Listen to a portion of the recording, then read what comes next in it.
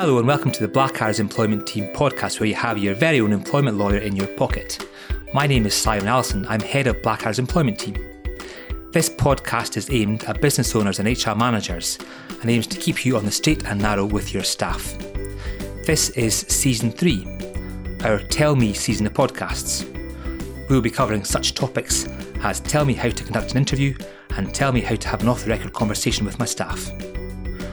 We aim to answer your questions as quickly and efficiently as we can.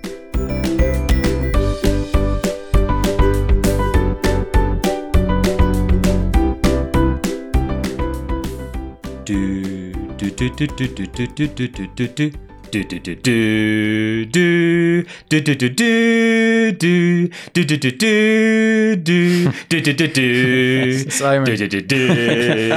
Simon, why are you singing? This is a podcast. It's May the 4th be with you. It's not karaoke. This is Star Wars Day. Today is Star Wars Day, May the 4th. So it is.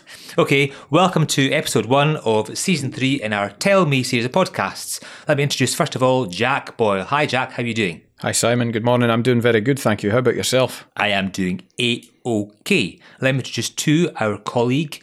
Okay, on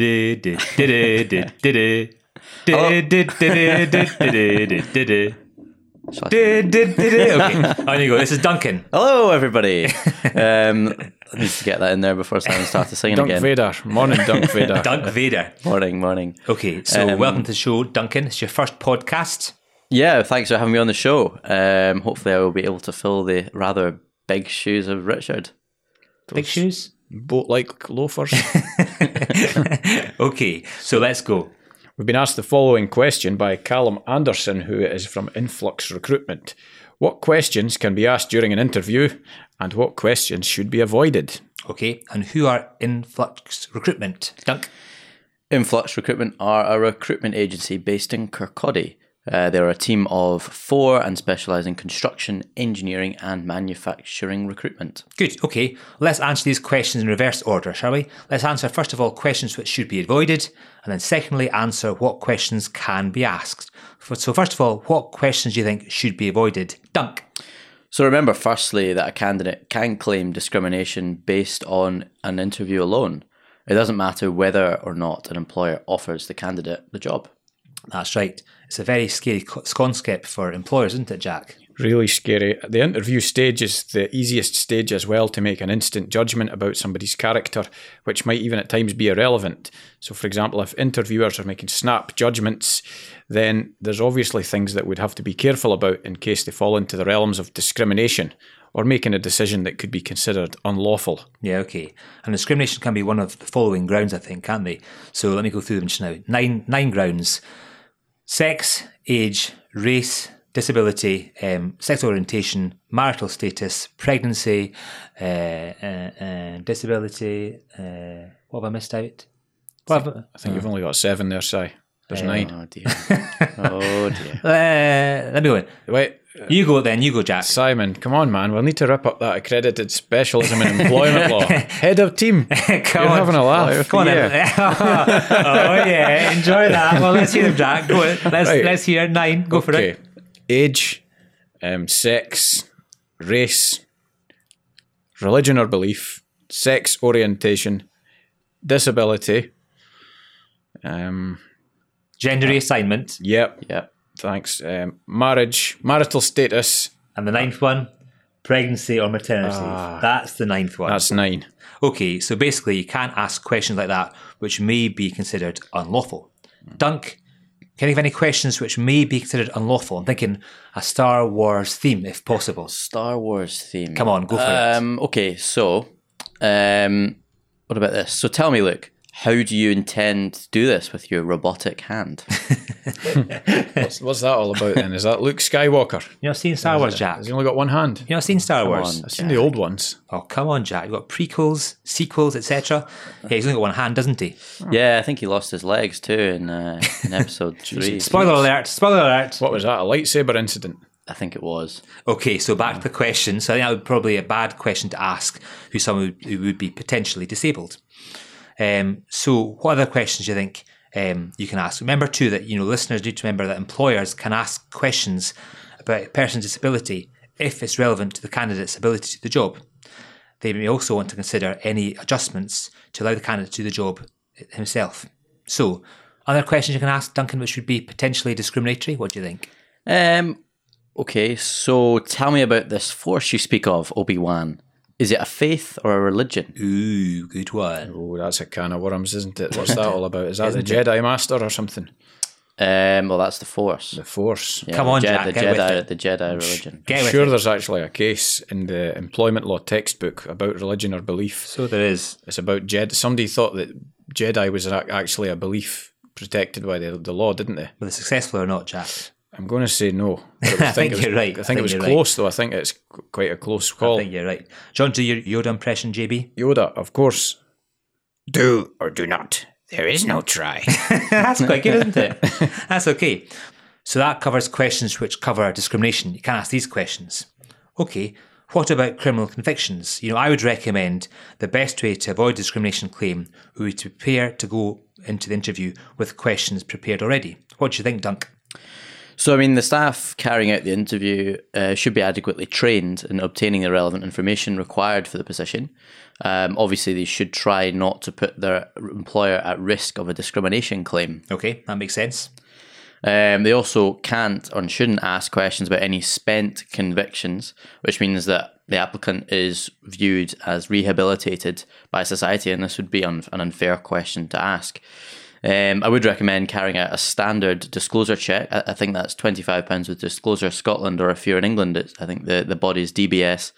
And obviously employers could then safely ask an applicant about any unspent convictions. Good stuff. Any questions relating to criminal convictions? What would you think of? Star Wars. Star Wars. Okay, so Princess Leia, she was on the Death Star in prison. So Princess Leia, can you tell me about being imprisoned on the Death Star 10 years ago? That's good, isn't it? What do you think, JB? Yeah, well, it's a proper Star Wars school day for me. I didn't realise that the good princess had spent a bit of time in the penitentiary, so that's interesting to know.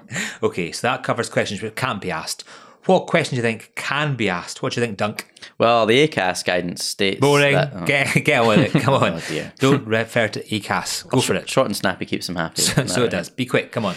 Okay, so the guidance states the interviewer should introduce themselves and the other interviewers present, give a bit of background information about the organisation and the job, structure questions so as to cover relevant areas, but these need to be open-ended. So questions such as what, why, when, or how. You need to avoid using leading questions. You need to listen and take notes, have a time frame for the interview, and ensure the candidate knows the terms and conditions of the job. And finally, you obviously need to tell them what's going to happen next in the process. Good stuff. Well, I'm glad that bit's over, Dunk. That was thoroughly entertaining.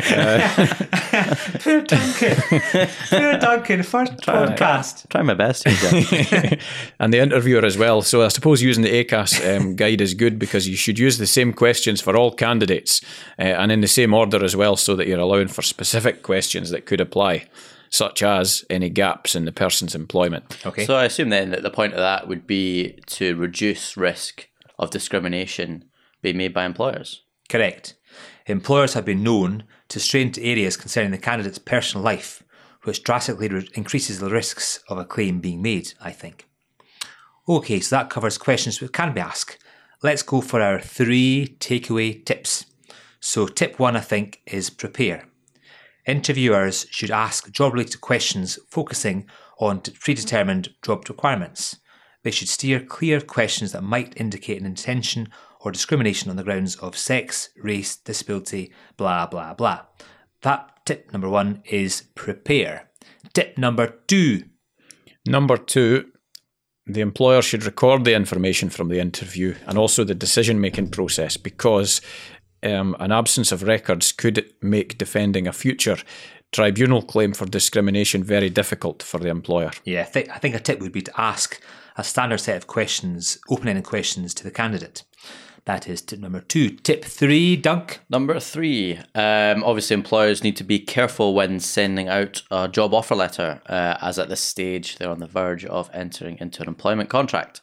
Using the job title, conditions, terms, start date, any probationary period, satisfactory references, etc., etc., etc., should be included in the letter. Good stuff. That's tip number 3. Promise at your peril. Promise at your peril. Okay, so that concludes episode 1 of season 3. If you'd like to share, tag, tweet, favourite, like, blah, blah, blah, then please do. We like interaction, don't we, Jack? We do indeed. And if you do tweet us and you would like to ask us a specific employment law question, please do. We'll be more than happy to do our best to answer it in the form of a podcast.